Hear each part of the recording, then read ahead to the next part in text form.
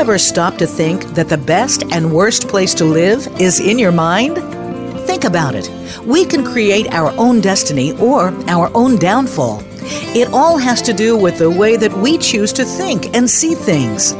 Welcome to Uplift Your Life, Nourishment of the Spirit, with your host, Dr. Paula Joyce.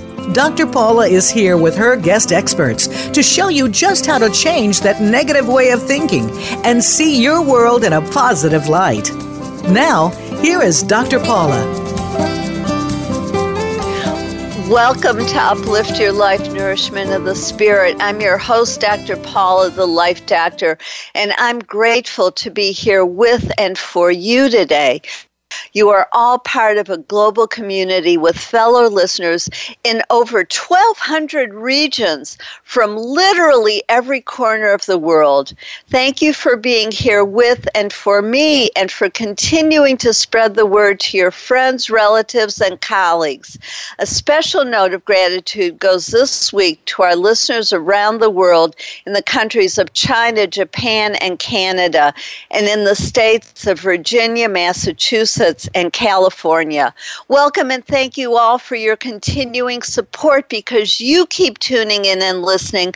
Uplift Your Life, Nourishment of the Spirit is a top-ranked show here on the Voice America Talk Radio Network, the oldest and most widely listened to online talk radio network. Thank you for listening and making this show's success possible. I love hearing from you, so please keep sending me your questions and comments. And now for your tip for the week from my ebook, 33 Tips for Self-Empowerment. I wrote this book because when you are self-empowered, you are connected to your limitless higher self, your soul, your intuition, your gut feelings, your guidance. Our limitless higher self is the wiser part of ourselves, the part that knows the truth of who we are. Our logical mind is so loud, however, that it often drowns out the whisper that's trying to guide us on our authentic path. As you learn to listen to the still, small voice within, you will begin to feel at peace because your limitless higher self has direct access to the divine. It is through this connection that miracles occur, like unexpected healing, healthy relationships, peace, and wealth. This connection gives you an inner foundation of love, which eliminates fear.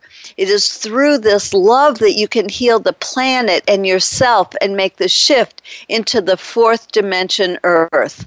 Our higher self helps us find safety and even save our own life and others' lives. We must train ourselves to trust our higher self and never go against it. Don't talk yourself out of something that feels right to you or let what others say or think influence what you do.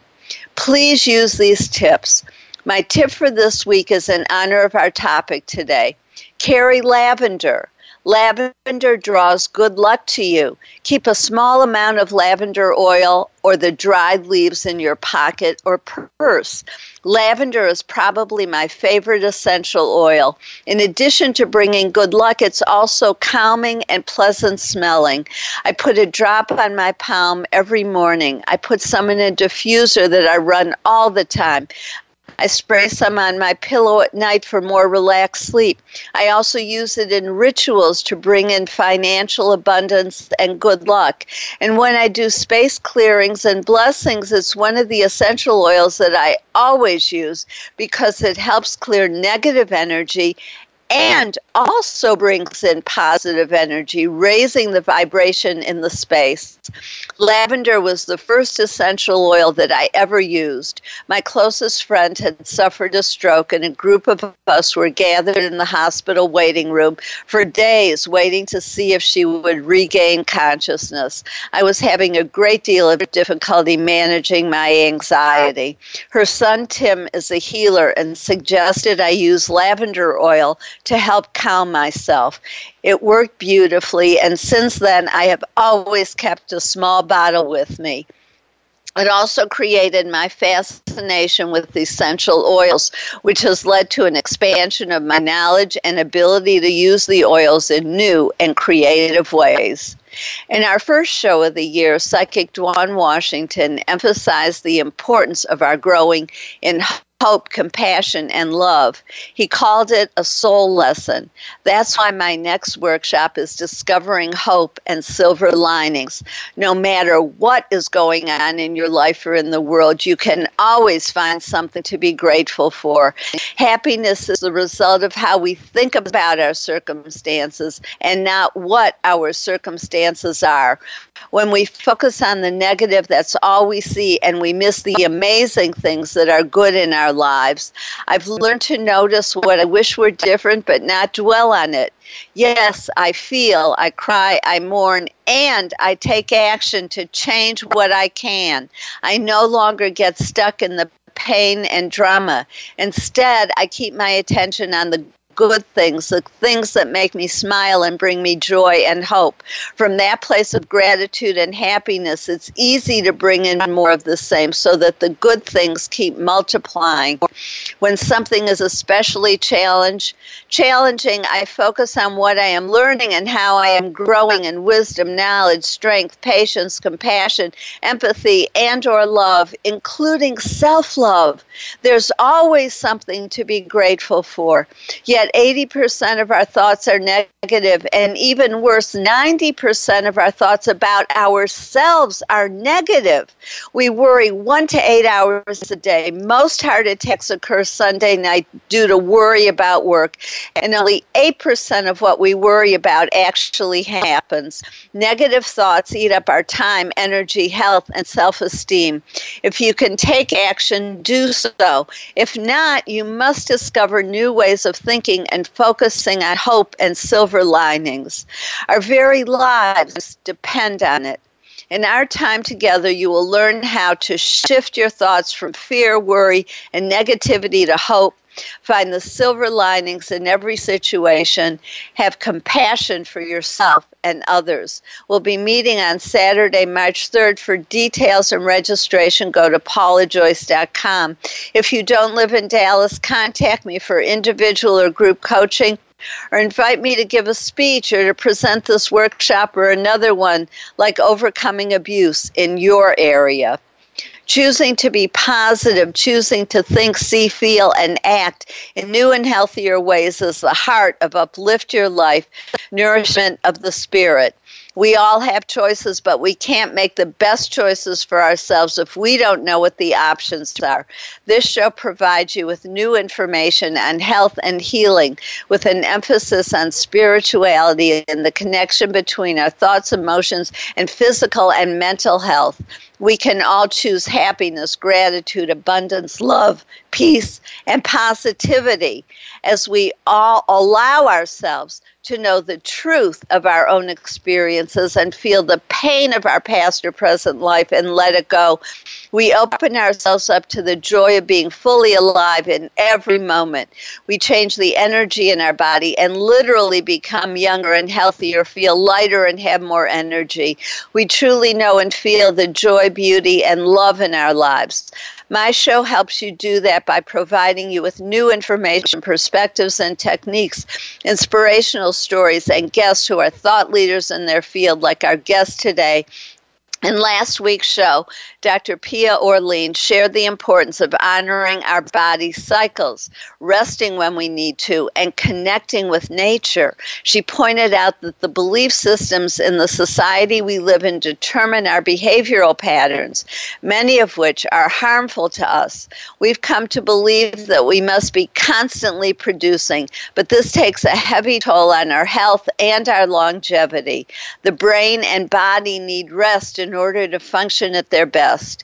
Pia said that you can get in harmony with nature using the simple technique of following the cycle of your breath.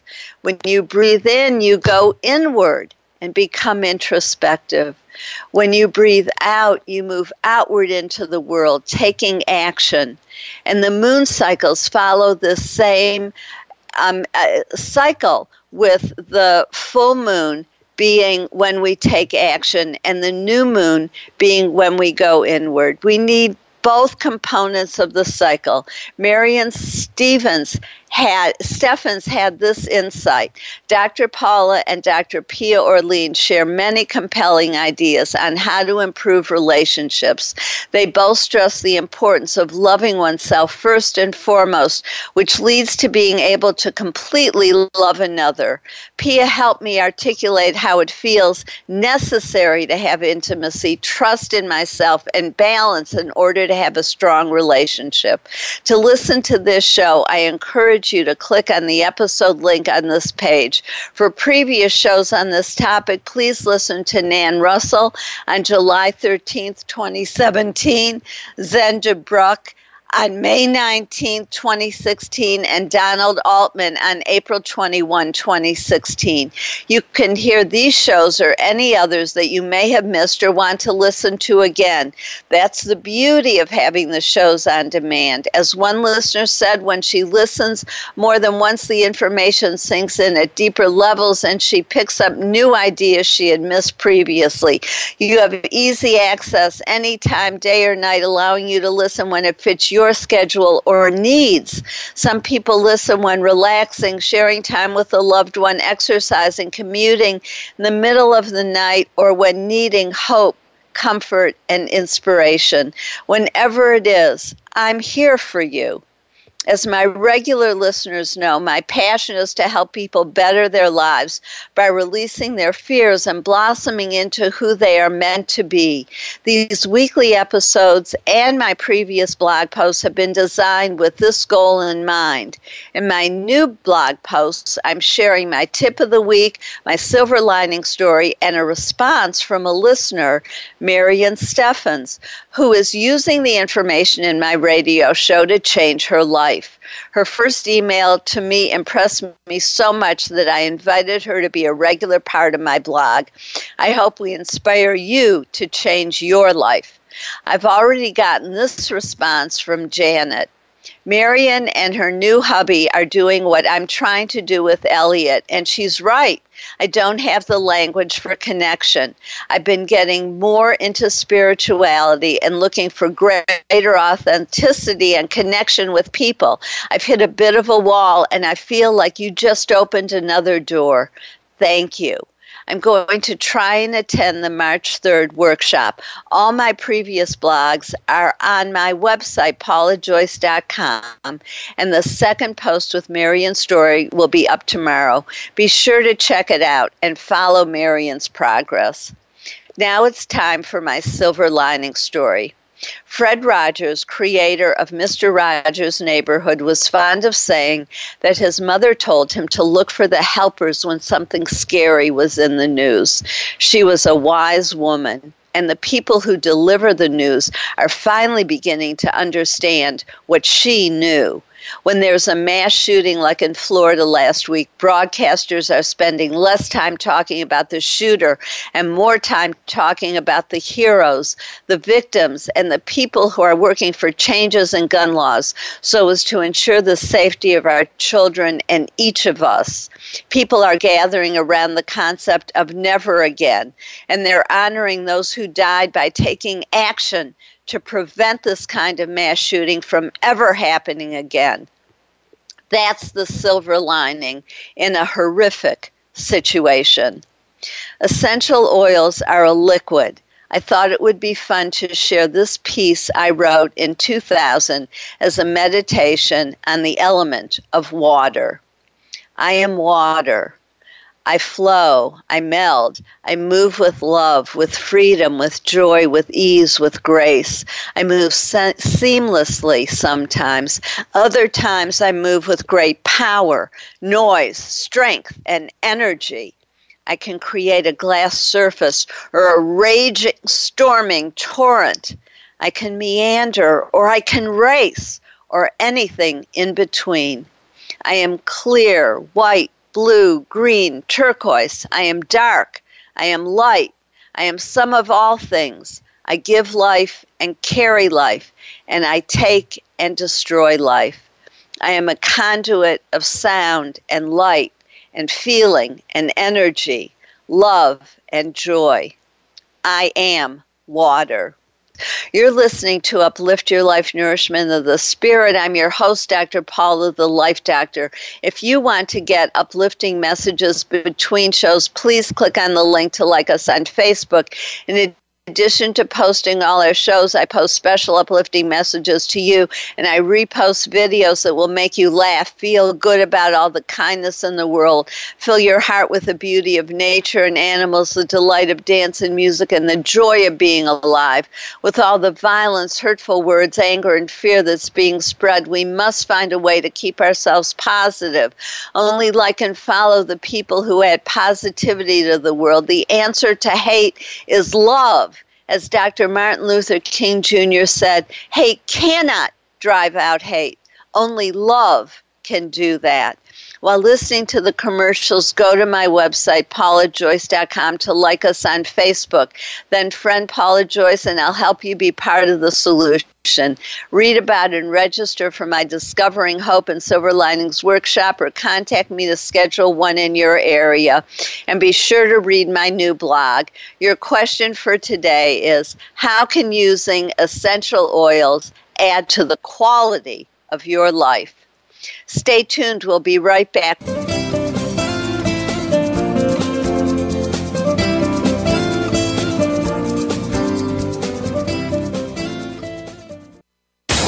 Find out what makes the most successful people tick. Keep listening to the Voice America Empowerment Channel. VoiceAmericaEmpowerment.com. Be the best that you can be. Dr. Paula invites you to meet with her for a one-of-a-kind breakthrough coaching session. Dissolve hidden barriers to your goals, solve your most challenging problems, and unleash your inner power. Visit paulajoyce.com or call Dr. Paula, the Life Doctor, at 214-208-3533 to find out more and to schedule your free consultation. Whether it's individual or group, business or personal, attain success with ease. Mention that you heard this on Uplift Your Life and receive 10% off your first service. Call 214-208-3533 or visit paulajoyce.com today. Time for a fresh perspective. From leadership development to team building and re-imaging your mission, Dr. Paula has game-changing speeches and presentations crafted just for you. She has helped leading experts solve their key challenges and can help you too, while reducing stress and increasing your profitability. With Dr. Paula, you will find common ground and innovative solutions. Start now with a free consultation. Call Dr. Paula, the Life Doctor, today at 214-208-3533 or visit paulajoyce.com. Become a member of VoiceAmerica.com. It's easy, and best of all, it's free. Start out by going to our homepage or any of our channels and click Register at the top. Once you've created an account and signed in, you can create your own custom library, opt into our newsletter, search by show, host, guest, or topic of interest, or browse millions of hours of content across all of our Voice America radio channels. Membership gets you more. Visit VoiceAmerica.com today to get started and tailor the listening experience to your taste. It's your world. Motivate, change, succeed. VoiceAmericaEmpowerment.com.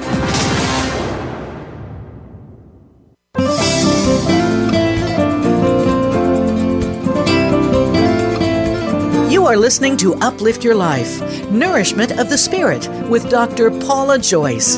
To reach the show today, please call 1-888-346-9141.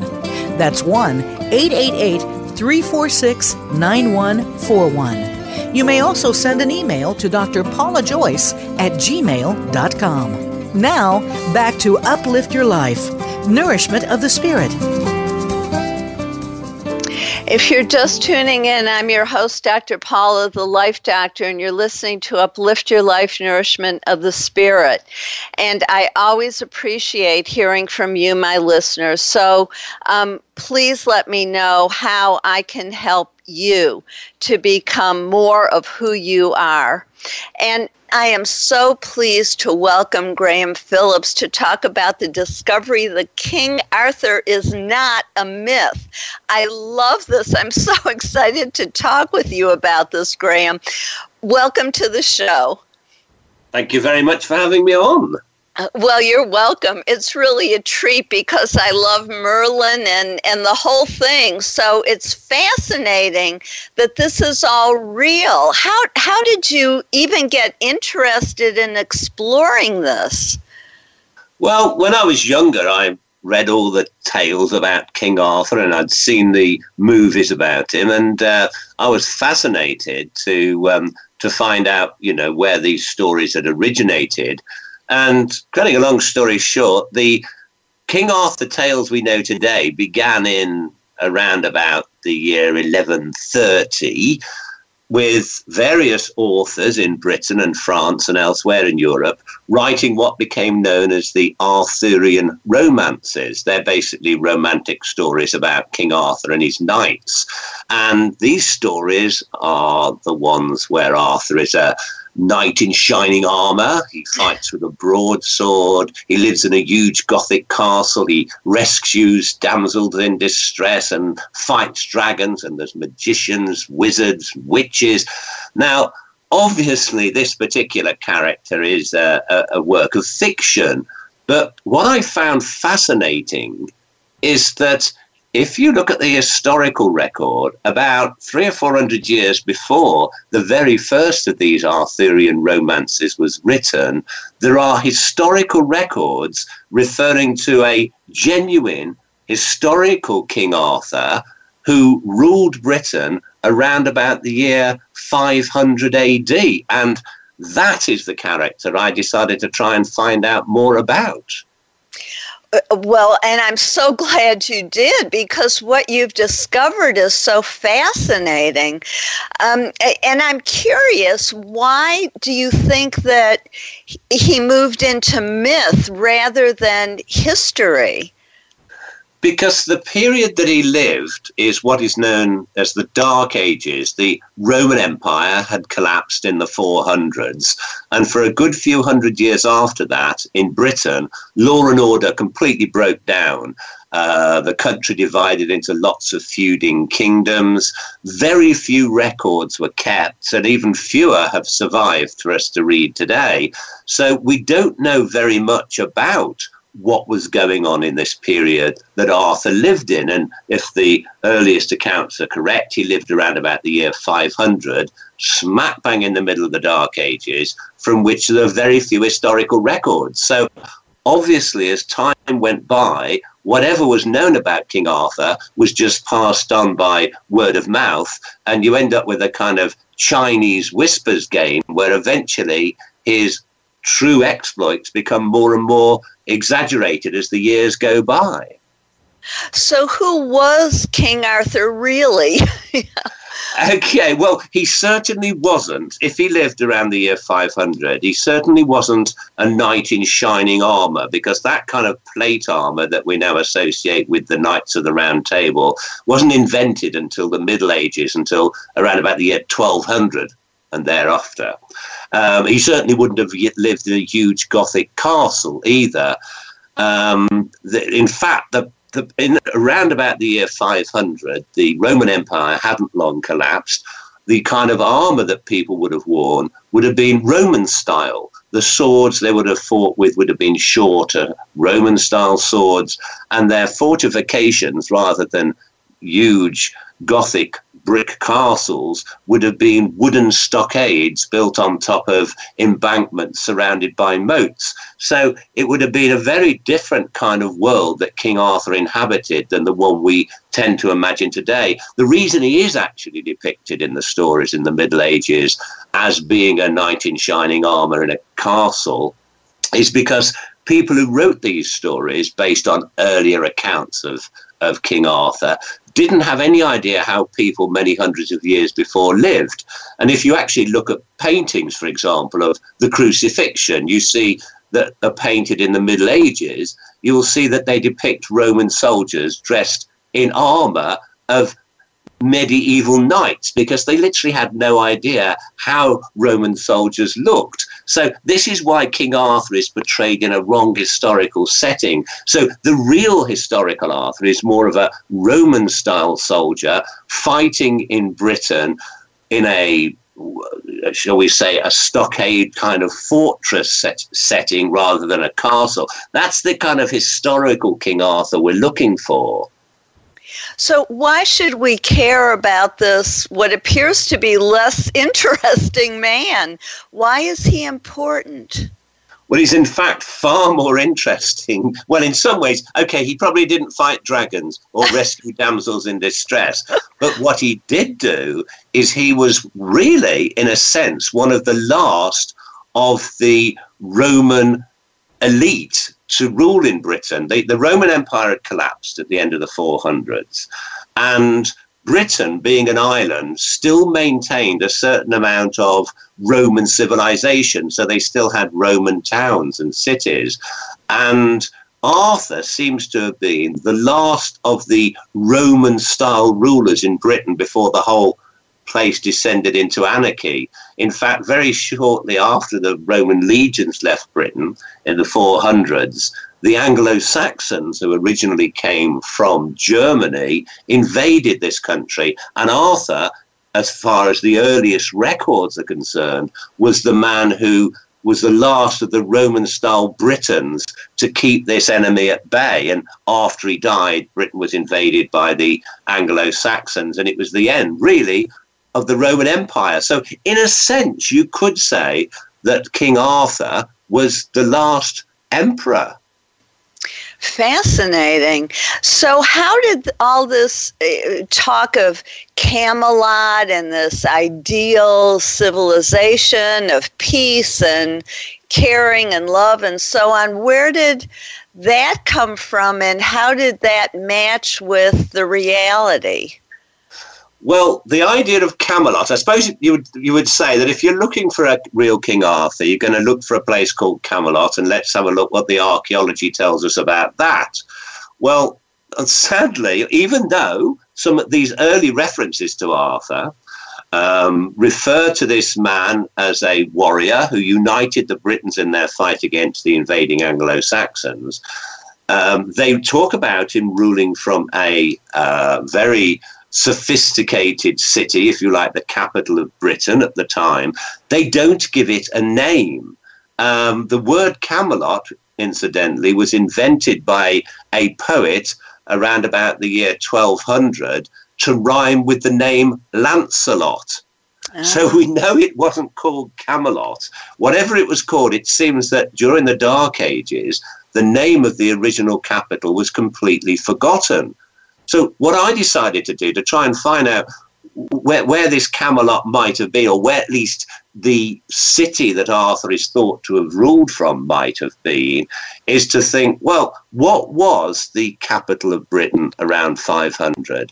Now, the Roman capital of Britain had been London, but that had been overtaken by the Anglo-Saxons because it's in the east of the country by the time Arthur is on the scene, which left the capital of Britain as a city by the name of Viraconium, which is smack bang in the middle of Britain. And interestingly, unlike London, which is now a modern city and the Roman ruins are beneath the pavements and office blocks of the city, Viraconium, once it was eventually abandoned, never became a modern city. And so the ruins are still there in open countryside, the foundations and some of the walls. And it's meant that archaeologists have been able to do a lot of work there. And it turns out that at the very time that Arthur is said to have lived, Viraconium was massively refortified. And this was a period of time when a lot of the other Roman cities were being abandoned for more easily defendable hillside fortifications.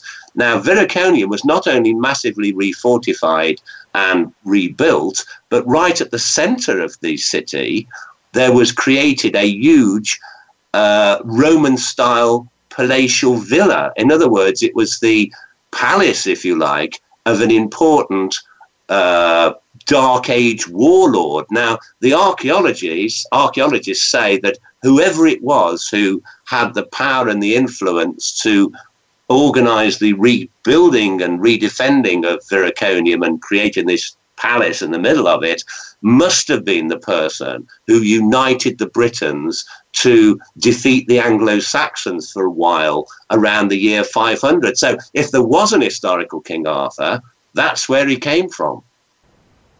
How fascinating. You've done just a huge amount of work to discover all of this. And you make it sound so interesting. I have to say that history can be so dull, and yet your excitement about it carries through in your discussion. Well, thank you. I find it exciting because obviously I'm telling it now all in one go, but this did take over 20 years of research, bit by bit. And so there was a lot of time spent sitting in libraries and interviewing archaeologists and historians and piecing the whole thing together. But when, for example, you come across archaeological research like I've just mentioned that shows that there's a palace being built by a guy who is obviously a very powerful person in the largest city in the country at the time, but when we are told that King Arthur lived, and you're thinking, wow, it looks like I'm really onto something. It is exciting. And what really I found absolutely the most exciting moment of all is when I found the name of the person who ruled from Viriconium at this time. There was a monk called Gildas who wrote within living memory of that time, and he's one of the few writings that survived from that period. He tells us that the man who ruled from Viriconium, he doesn't give his name, but he calls him the Bear. Now, a lot of warriors at that time had animal names. They were given honorific titles of animals that represented their battle prowess. For example, a fox would be cunning. And the man he refers to as ruling from Viriconium was called the Bear. And the Bear, now this is fascinating, he wrote in Latin, in which the word bear is Ursus. But if you use the word for bear in Brythonic, which was a language spoken in Britain at that time, the word for a bear is Arth, A-R-T-H, which could very well have become the more lyrical sounding Arthur. So the man who seemed to be the most powerful man in the country at the very time that Arthur is said to have been the most powerful man in the country was called Arth. So it does seem he existed. How fascinating. And to put all these clues together and to come up and fit all the pieces together, it's fascinating to me. We have just a couple minutes till break. I'm wondering if we have time to talk about Excalibur. Yes, Excalibur is one of the legends that I thought was very unlikely to have been based on any historical fact. Camelot could have been based on this city of Viriconium. But I thought that Excalibur was an unlikely sounding story. For example, we're told that when Arthur is dying on the field of battle, he gets one of his knights to throw Excalibur into a lake, and the arm of the Lady of the Lake grabs the weapon and takes it down into the water. All sounds very made up. But interestingly, at the time that Arthur is said to have lived, there was a practice, a tradition amongst British warriors that during their funeral, their sword would be thrown into a sacred pool or lake as an offering to a water goddess. And I believe that this is where the tradition came from, of the sword being thrown to this mysterious nymph creature, the Lady of the Lake. And in fact, what really clinches it for me is that the goddess of the Britons, the water goddess of the Britons, was called Viviana, and the Lady of the Lake in the Arthurian romances is called Vivian.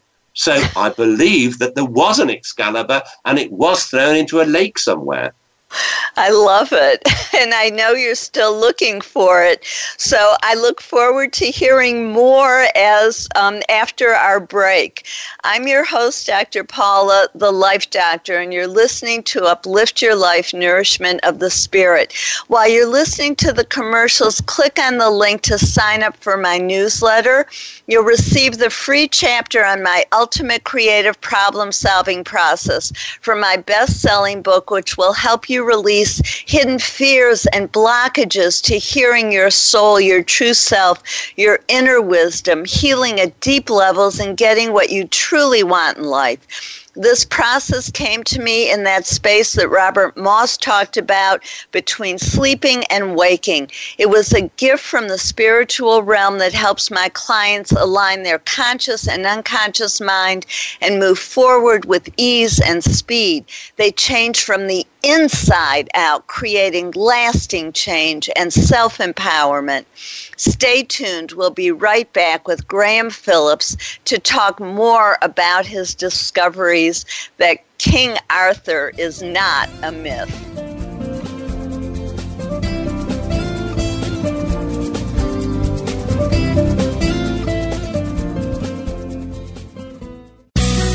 Be sure to friend us on Facebook. You can do it right now.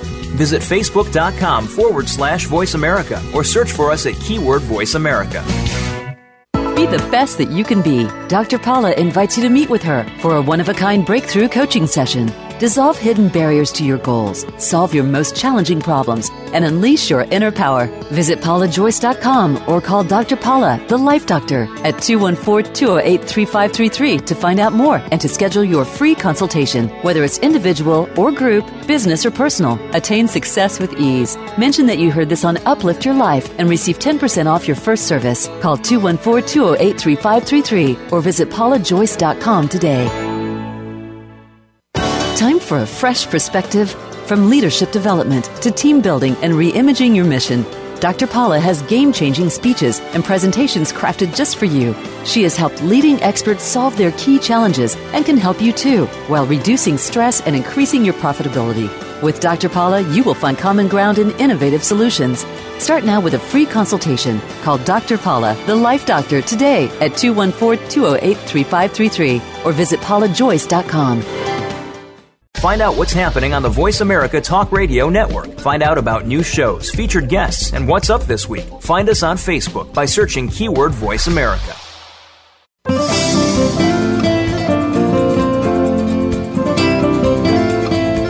You are listening to Uplift Your Life, Nourishment of the Spirit with Dr. Paula Joyce. To reach the show today, please call 1-888-346-9141. That's 1-888-346-9141. You may also send an email to drpaulajoyce@gmail.com. Now, back to Uplift Your Life, Nourishment of the Spirit. If you're just tuning in, I'm your host, Dr. Paula, the Life Doctor. Welcome back to Uplift Your Life, Nourishment of the Spirit. And I'm enjoying so much having Graham Phillips here talking with us about his discovery that King Arthur is not a myth. And in these whole stories of King Arthur, one of my favorite characters is Merlin. And so I wondered if you would talk with us some about Merlin. And I know this idea that maybe Merlin was a generic name and not just one person. Yes, it's interesting that the name Merlin in Old Brythonic, the language spoken at the time, means eagle. There's still actually a small bird of prey called a merlin today. And as I mentioned before, Arthur seems to have come from an honorific battle name of an animal, the bear. Many people in Celtic, ancient British society, were given names of animals, not only warriors, but holy men. For example, there's a famous priest who lived in Britain called Columba, whose name in original Brythonic was the dove. Because he spread peace. Now, Merlin seems to have been the name, the eagle, which was a name that was handed on to a number of people who were, if you like, head druids, head priests in British society during the Dark Ages. What is fascinating is there is a man, an historical figure that's recorded by the Romans by the name of Ambrosius Aurelius, who could have been the historical Merlin. Now, he's recorded as being a British soldier who was in the Roman army, and although he was born or seems to have been born in Britain, he was the descendant of a Roman emperor by the name of Marcus Aurelius. And for those who have seen, if you've seen the film Gladiator, then at the very beginning there's the good emperor who's played by Richard Harris. He is Marcus Aurelius. And so a few generations later, Ambrosius Aurelius is this general who lives in Britain in the late 400s. And he's one of the last Roman soldiers here. He's basically in charge of Britain slightly before the period that Arthur comes on the scene.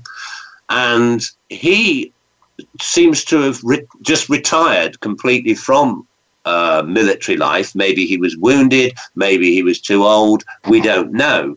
But Ambrosius Aurelius, according to a monk by the name of Nennius, who wrote in the year 830, he tells us that this man Ambrosius met with a British chieftain at a place in Wales, and he had a vision of two dragons that fought each other, and he basically interpreted this vision as saying that this king would have a fight against some Anglo-Saxons and would lose the battle, and so on and so forth. Now, that's an interesting anecdote, and he says that this man Ambrosius was the one who had this vision.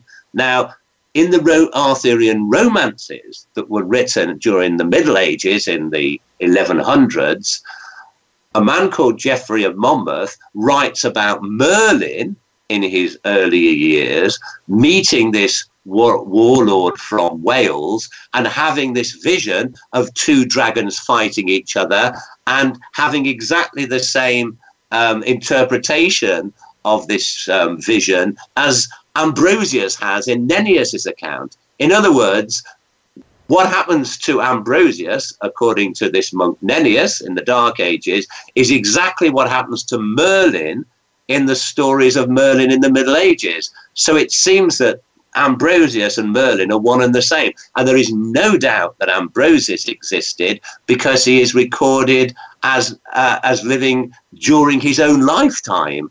And it seems that perhaps he gave up being a soldier, became a priest of some kind, maybe a druid, and then adopted this name, Merlin, meaning the eagle, and perhaps then became an advisor to his successor, Arthur. So I believe that Merlin is another historical figure. Oh, how wonderful. And I want to hear about the archaeological dig that you've organized, but can we touch on the Knights of the Round Table first, because they also fascinate me? Yes, in the Knights, the Round Table is brought into the Arthurian story in the Middle Ages, and it's said that there's this that Arthur decides to have a big round table so that all the knights sitting round it, no one can be considered to be sitting at the head of the table. It gives a sense of equality amongst Arthur's warriors. Now, this is a medieval idea, but what's fascinating is during the historical period that Arthur is said to have existed 1,500 years ago, Celtic warriors, British warriors, when they would meet together to have a conference or when a king met with his leading warriors, they would sit in a circle around a cauldron from which they would all share a meal. And the idea is that they would all be equal, sitting in a circle, and they would all eat from the same cauldron, so they could all trust each other that no one was going to get poisoned. And I believe that's probably where the idea of the round table originally came from. So fascinating, because it's a real concept now, the idea of there being no head and there being equality when you have a round table. And I'm even thinking the idea of breaking bread together, of eating together, and that being a sign of peace and of togetherness and community may also come from what you're just describing with eating from the same cauldron. Absolutely. The idea was that if they all shared the same food, no one was going to be trying to poison anyone else. Absolutely wonderful. So many fascinating connections with our lives today and wisdom that we currently use. So I want to hear about the archaeological dig, because that also sounds wonderful. Well, I wanted to try and find out where this man who was known as the Bear, or Arth, who ruled from Viraconium, was eventually buried. I ultimately discovered his real name, because remember, the Bear is his title. And so Arthur, if you like, is a person who's gone down in history under his title rather than his real name. And he wouldn't be the first person in history that's happened to. Most of us have heard of Genghis Khan, the Mongol warrior. That wasn't his real name. That was simply a title. It meant universal ruler. His real name was Temujin. So there's a character who's gone down in history under his title rather than his real name. Now, I wanted to find out who Arthur's real name was. And in the British Library in London, there is a manuscript that holds in it a number of what they call genealogies, family trees, of kings who ruled in Britain during the Dark Ages. And from this, we learn that the man who ruled from Viraconium around 500, who had the battle name the Bear, his real name was Owain Thangwyn. Now, this man Owain is, in my opinion, the historical Arthur. Firstly, he's ruling from the most sophisticated city in the country at exactly the time Arthur is said to have ruled from the most sophisticated city, and his name is Arth, which is remarkably similar to Arthur. So I wanted to know where this guy was buried, because if I could find this guy's grave, his tomb, then perhaps I'd found the tomb of the historical Arthur. And in another ancient manuscript that's in the Bodleian Library at Oxford University, there is an old poem written around about 650 AD talking about the burial site of the kings who ruled from Viraconium. And it actually tells us where Owain is buried. And it says he's buried at a place called the Churches of Bassa. Now, just about 8 miles north of this city of Viraconium, which is quite close to a town today called Shrewsbury in the centre of England, there is a place called Basschurch, a village. Basschurch, Churches of Bassa. It sounds so similar that it's got to be one and the same. And just outside this village of Basschurch, there is a mound, which it's a little hill basically, and a good few acres in size. And limited archaeology that has been done there has shown that it was surrounded by earthworks, and it doesn't seem to have been a fort because, for example, an embankment surrounds it, and there is a ditch or a moat on the inside of the embankment, which is the wrong way round for if it was going to be used for defensive purposes. And therefore it is thought to have been used for some kind of ceremonial reasons, perhaps a graveyard or a burial site. Now, in this poem, we are specifically told where that Owain is buried in what appears to be a acre of land. And now part of this hill matches exactly the description in this poem. So I needed to find out, is there really a burial site there? So I managed to get the head archaeologist of that county, which is called Shropshire, involved, the head archaeologist, plus a number of other archaeologists with modern scientific equipment known as geophysics equipment, which includes things like ground sensing radar, which basically allows you to see what's in the soil without the need to dig. It's a radar that produces a image on a computer screen, and they were able to scan the whole area and find that right in the middle of this acre of land, there was the sign that a pit had once been dug, a circular pit had been dug about 6 feet wide and about 6 feet deep and had been refilled in again. The ground sensing radar can determine that had happened. So somebody had built this circular pit, which is exactly, incidentally, how graves of important individuals were dug back 1,500 years ago. They weren't oblong or square. They were these circular pits.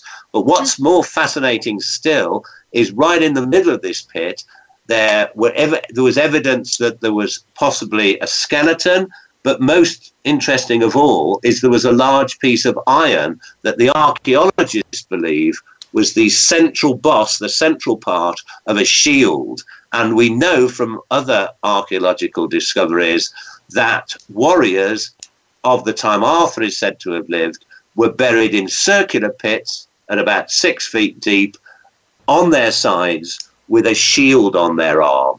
And that is exactly what seems to be there right in the middle of the area where we're told that Owen is buried. Wow. So this is a major discovery. Indeed it is. And the next bit I'm going to be doing, hopefully in the new year, is get the archaeologists to start digging there. And then we'll know for certain whether I have found the lost tomb of King Arthur. Well, we look forward to hearing about that. And so I hope you'll come back and share that with us after you discover the truth of that.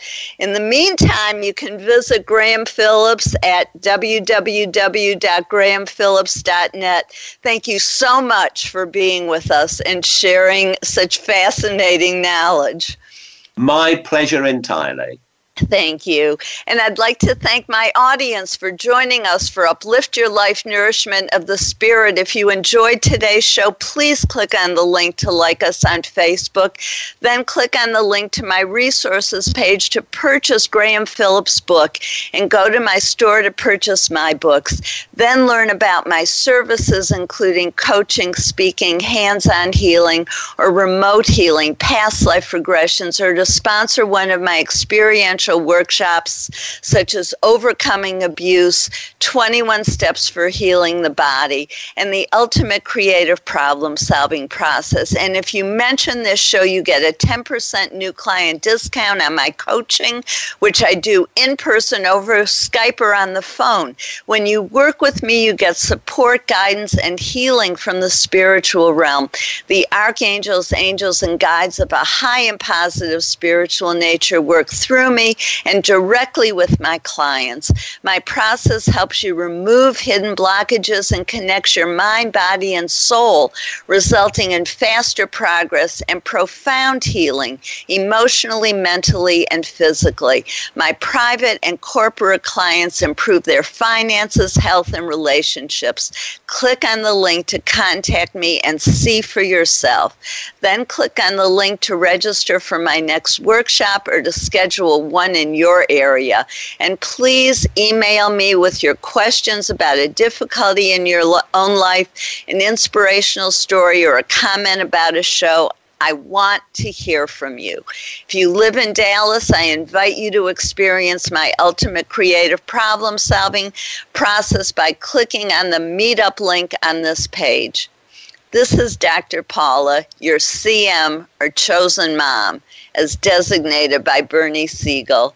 Remember, you are loved. Just let that feeling wash over you and through you. Have a blessed week.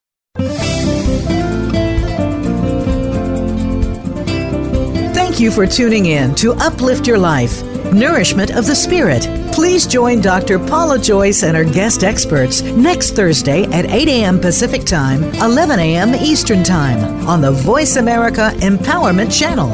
Until then, have a positive week.